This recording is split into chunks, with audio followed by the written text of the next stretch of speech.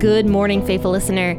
You are listening to the Bible Explained podcast, where the Bible gets explained. So grab your cup of coffee and stay tuned as we read through the book of John.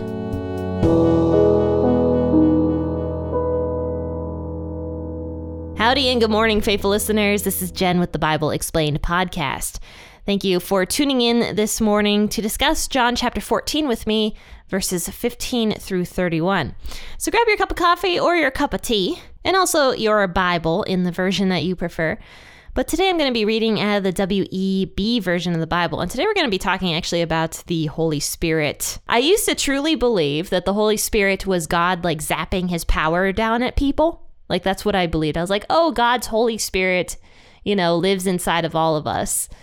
But as I've been studying the Holy Spirit over the past few years, I have come to learn that the Holy Spirit is more than just God zapping his power down at people. The Holy Spirit is an entity all on his own.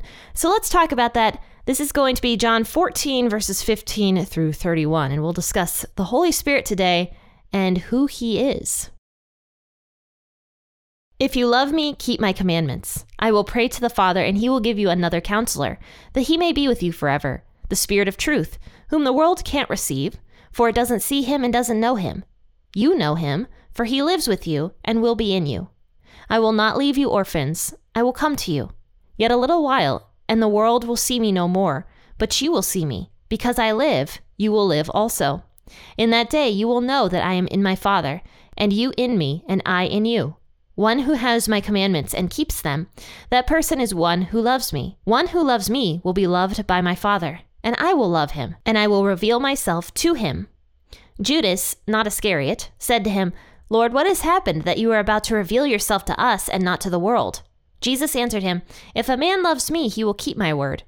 My Father will love him, and he will come to him and make our home with him. He who doesn't love me doesn't keep my words. The word which you hear isn't mine, but the Father's who sent me. I have said these things to you while still living with you. But the Counselor, the Holy Spirit, whom the Father will send in my name, will teach you all things and will remind you of all that I said to you. Peace I leave with you. My peace I give to you. Not as the world gives, I give to you. Don't let your heart be troubled, neither let it be fearful. You heard how I told you, I go away and I come to you. If you loved me, you would have rejoiced because I said, I am going to my Father. For the Father is greater than I. Now I have told you before it happens, so that when it happens, you may believe. I will no more speak much with you, for the Prince of the world comes, and he has nothing in me. But that the world may know that I love the Father, and as the Father commanded me, even so I do. Arise, let's go from here. So if you love Jesus, you keep his commandments. And people who don't love Jesus will not keep his commandments. They'll even twist his commandments and say that they are something different than they really are, but that's not the case. Jesus says, anybody who loves me will keep my commandments. And he who doesn't love me, in verse 24, doesn't keep my words. See, there you go. There are plenty of people out there that are like, oh yeah, I'm a Jesus follower. I love Jesus. But they go out and they twist Jesus's words, or they twist the Bible, or they go live a lifestyle that isn't compatible with Christianity. If they're doing something completely opposite to Jesus's commandments and aren't sick about it, then no, they don't love Jesus. But also there has to be like a level of repentance. Even Paul was like, the things I want to do, I don't ever do. And he's like, and the things I don't want to do are the ones I do. So even Paul knew his sinful nature, but Paul, we know, really loved Jesus, and he did his best to keep Jesus's commandments. So yes, there has to be a level of repentance, a level of wanting to keep Jesus's commandments, because of course, we're going to battle against the fleshly desires all the time. And what I mean by fleshly desires is like that sinful nature that we were born into. Scripture often calls it the flesh. So we have to battle against that every single day, every moment, I would even argue, of our lives in order to follow Jesus. That's why Jesus tells us to carry our crosses and follow him. We got to die to the old self and become a new creation in Jesus and do our best not to fall back into those sinful patterns and behaviors. Now, I'm not saying at all that we aren't going to fail. We are human beings. We will fail. I fail all the time. I fail daily. But repentance and actively wanting to turn away from those sins instead of like embracing them like the world does, I think that also shows that you love Jesus. Because even when you sin, even though you're initially breaking one of Jesus's commandments, another one of Jesus's commandments is to repent and turn back to God when you fail.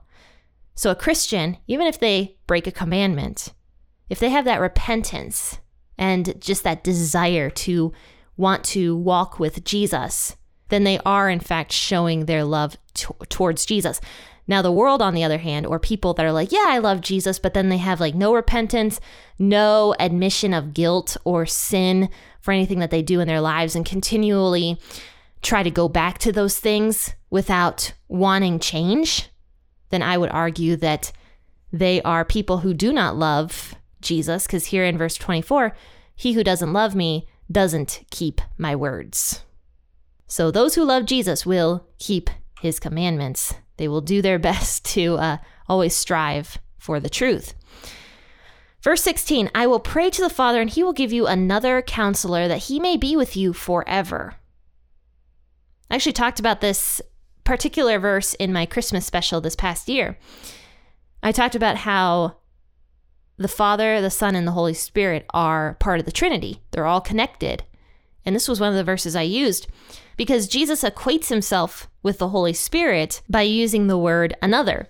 So Jesus says he's going to give you another counselor instead of himself, who Jesus was, of course, a counselor. He says he's going to give you another counselor, that he may be with you forever, because Jesus, of course, was about to die, spend 40 more days on earth after that, and then ascend back up into heaven. So Jesus wasn't going to be with us here on earth forever, but the Spirit was.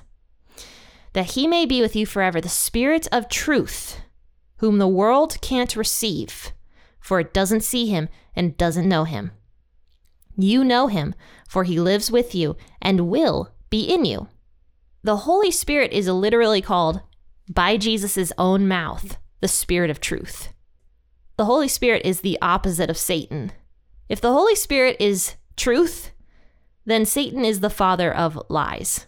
All Satan has is lies. Satan has a whole lot of lies that he loves to feed the world, and the world really likes to receive them. But the Spirit of truth, the Holy Spirit, can only be accepted by people who really, really want the truth. In order to want the truth, you have to turn away from the lies. And that's very hard to do because lies are easier than truth. And that's because the truth is difficult in a sense. That's why a lot of people don't want to become Christians. It's because they're like, oh, Christianity, it's like the religion of suffering, basically.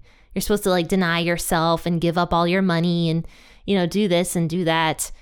But yet Christianity is the truth. And Jesus talks about how, doing these things, even though it is denying yourself, in a way, denying yourself is the most fulfilling life that you can possibly have. But to those looking outside in, that's a really difficult concept to accept. And Christianity, of course, is the truth, but it's a little bit harder to accept than some of the other world religions out there where they're like, oh, you can have 40 wives once you get into heaven, or you can be a god once you die, or, you can receive this if you do this, or you can whatever it might be. It's easier to accept those things because those religions are almost like stroking your ego. Christianity, of course, is denying your ego. And that's hard to accept for a lot of people. But here in verse 18, once the Spirit comes, Jesus says, I will not leave you orphans. I will come to you. The Holy Spirit will come to us. He's not going to leave us as orphans after Jesus ascends back up into heaven. The Holy Spirit, God, would be with us. He would not leave us as orphans. Yet a little while, And the world will no more see me, but you will see me because I live, and you will live also. In that day you will know that I am in the Father, and you in me, and I in you. One who has my commandments and keeps them, that person is one who loves me. Oh, it's said 3 times actually. One who loves me will be loved by my Father, and I will love him, and I will reveal myself to him. So people who love Jesus will keep his commandments. They'll have an understanding of morality. They'll have an understanding of the truth. And Jesus says that anybody who loves Jesus will be loved by the Father. The Father will embrace you. The Father will love you if you love Jesus. And he will reveal himself to you. If you choose to love Jesus, you actually get the creator of the universe, who is so above you, to reveal himself to you. Which means he's going to open up this relationship with you, this deep and personal father, son / daughter relationship. So Judas, not Iscariot, I like that John has to make that distinction here. He's like, okay, Judas, the good one, says to Jesus, Lord, what has happened that you are about to reveal yourself to us and not to the world? So Judas is a little bit confused here and asks Jesus, well, why won't you reveal yourself to the world? So Jesus answers him, if a man loves me, he will keep my word. My Father will love him, and we will come to him and make our home with him. There, Jesus literally just equated himself to the Father. We is what he says. My Father will love him, and we will come to him and make our home with him. He who doesn't love me doesn't keep my words. The word which you hear isn't mine, but the Father who sent me. So all of Jesus's words were the Father's. I mean, I don't even know how many times Jesus has said that already in the book of John. He's made that actually pretty clear that everything Jesus said here on earth, the Father said it to Jesus. Jesus was almost like the mouthpiece of God the Father. And everybody's like, oh, Jesus was the kind one, but God the Father was the mean one. We hear that all the time, actually. I've heard that multiple times. And that's even a common saying in non-Christian circles, that the God of the Old Testament was so mean and the God of the New Testament was so loving. So we got to follow the God of the New Testament. But Jesus says that everything he did came from the Father first. And guess what? The Father was the God of the Old Testament. So yeah, that's kind of funny. The point is that God the Father is the same God throughout all of the Bible, both the New Testament and the Old Testament. He's merciful, he's loving, but he's also very just. He's very just, and that's what people don't like a lot of times. Or sometimes people are like, God is not just enough. Why do all these bad things happen? We don't see God working enough. It's almost like God can't win. It's either he's too just, he's too cruel, he's too mean, but yet when something personally happens to one of us, we're like, God, why didn't you work fast enough? Why didn't you, do this for me? Why did you allow this to happen to me? But yet God has a timing for everything. Anyway, it says, I have said these things to you while still living with you, but the Counselor, the Holy Spirit, whom the Father will send in my name, will teach you all things and will remind you of all that I have said to you. So there you go. Some people are like, well, how did the disciples know what Jesus said here or there? Well, either Jesus told them here on earth, or the Holy Spirit reminded them of things, or the Holy Spirit told them directly. So then in verse 27, it says, peace I leave with you, my peace I give to you, not as the world gives, I give to you. Don't let your heart be troubled, neither let it be fearful. Jesus gives this peace that is beyond what anybody can comprehend. I've been listening to testimonies recently. I actually talked about this yesterday also. And one of the resounding themes in almost every single testimony is that they felt so empty before coming to Christ, and then all of a sudden they had this complete and total peace. Like, for example, one girl who was sexually abused by her stepdad for years and groomed and all sorts of terrible things. She fell into all sorts of sexual sins growing up and drugs. And she thought she had all these friends, but yet she felt so empty. And it wasn't until after she came to Christ and like turned away from all that stuff and stopped doing drugs and having homosexual relationships and everything that her friends, all these quote unquote friends, totally left her. Yet she didn't feel lonely at all. She felt so fulfilled because of the peace that God gave her. So God gives a supernatural peace. And you might be like, well, Jen, I don't feel peaceful. I'm a Christian. I've been a Christian forever, and yet I don't feel peace. I have to remind you that you're also battling against Satan. Satan wants to fill you with dread. He wants to fill you with anxiety and like sickness all the time, because that will cause you to doubt God. If you're like, oh my goodness, I don't feel peaceful at all. So why is it that Jesus says, I bring peace and yet I don't feel it? And I've had these thoughts. I'm not even joking. In fact, to go off on another rabbit trail here, one of the things I've been struggling with is when I sit down at my computer to record an episode, I will sit down and there's 3 things that happen to me. I get super tired. I get super dread-filled, not exactly anxious, but just I get this like pit in my stomach. And then when I go to record an episode, I lose my voice somehow. Almost every day. Even today, I have like heartburn, and it's like causing my voice to, be sort of weird. Or like I get like a phlegmy voice. It's really weird. Like I could talk all day. I could be on the phone with my mom for like 2 hours and my voice is totally fine. But the second I go to record an episode, my voice is just like gone or something weird happens. And that's because I am battling against the dark forces that I can't see. The ones that don't want me to produce a podcast. The ones that don't want the message of Jesus being spread. And I truly believe that it's spiritual warfare. When I sit down and I feel dread about teaching and studying God's word, and then of course my voice goes out every time, that's definitely, there's something weirdly supernatural about that, in my opinion. You guys might disagree with me. But what I was trying to say is that, yes, God gives peace, but there's something else at play that's trying to take that peace away from you, that's trying to plant like death into something that you are doing. They're trying to plant like thoughts of just dread or sickness or something.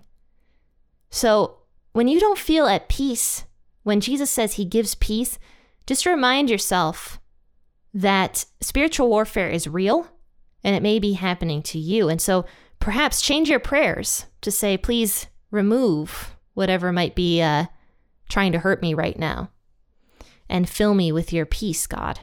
So Jesus says, yes, he leaves peace with us. Don't let our hearts be troubled, neither let them be fearful. Verse 28 through 31 to conclude, he says, I go away and I come to you.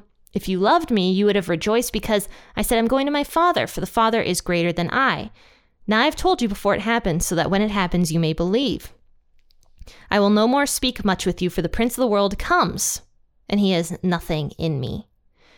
So Jesus says, look, you guys, I'm going to my Father, but that's a good thing. It's a very good thing. And if you guys loved me, you would rejoice because I'm going back to my Father. And of course, the counselor is going to come and fill you with all this peace that I'm talking about. And he says, I will no more speak much with you, for the prince of the world comes, and he has nothing in me. So I don't know if he's talking specifically about Judas coming very quickly to betray Jesus, or just in general, that the world belongs to Satan right now. We know that Satan is the ruler currently of our world, and that's why Paul says that we don't battle just against human beings, but we battle against, in a sense, the supernatural, the demons and the princes and whatever else of this world. I don't know if Jesus is talking about Judas or just Satan in general being the prince of the world, or both. But then Jesus concludes by saying he loves the Father. And as the Father commanded me, even so I do. So he kind of like sums it up. He sums up everything he was talking about by saying, I love the Father, and I am doing everything here that he commands me to do. And then he says, arise, let's go from here. In the next chapter, it's really amazing. Jesus is going to go through these absolutely beautiful prayers. And it's actually a prayer for you. So I'm really excited to talk about those. Jesus praying for all Christians who are about to believe in him, that they be delivered from Satan. So what I'm hoping you guys take away from our discussion today is that the Holy Spirit is real. He gives wisdom, he gives counsel, he gives understanding and love and the fruits of the Spirit to people. He is real. And if you're a Christian, you have the Holy Spirit right there to help you. However, there is also another force at play, which Jesus talks about. This isn't me just trying to be weird and creepy about Satan and all that stuff. It's in Scripture that is what we are battling against. But thankfully, we have the Holy Spirit to help us battle. And the Holy Spirit, like I said at the very beginning of this podcast, it's not just God zapping his power down at us.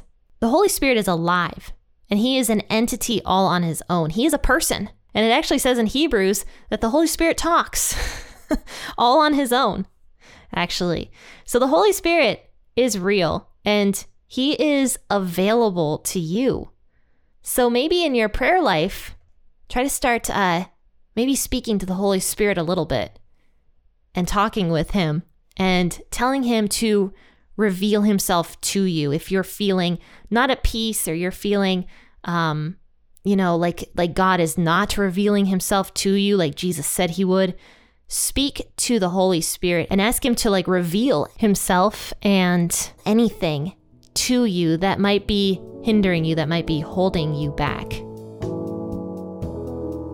Well, faithful listeners, I do hope you enjoyed today's episode. And if you think somebody could use today's episode, then share it to them or share it on your social media platforms if you like it. But also, guys, I hope that you go over to the t-shirt shop. If you haven't gotten a P40 Ministries t-shirt yet, or a Bible Explained podcast t-shirt yet, grab one for yourself, or you can get some of the bumper stickers. I actually really, really like the bumper stickers, I have to say. I've had it on my car since I got them, and it's held up very well to all the snow and rain and car washes that I get. So yeah, check those out. Those are all linked in the description of this podcast episode. But friends and faithful listeners, I will see you all tomorrow for an episode out of Deuteronomy. We're going to finish discussing God's song, the song that God wrote in Deuteronomy. So tune in then, 6 a.m. or whenever you choose to wake up and listen. Happy listening, and God bless.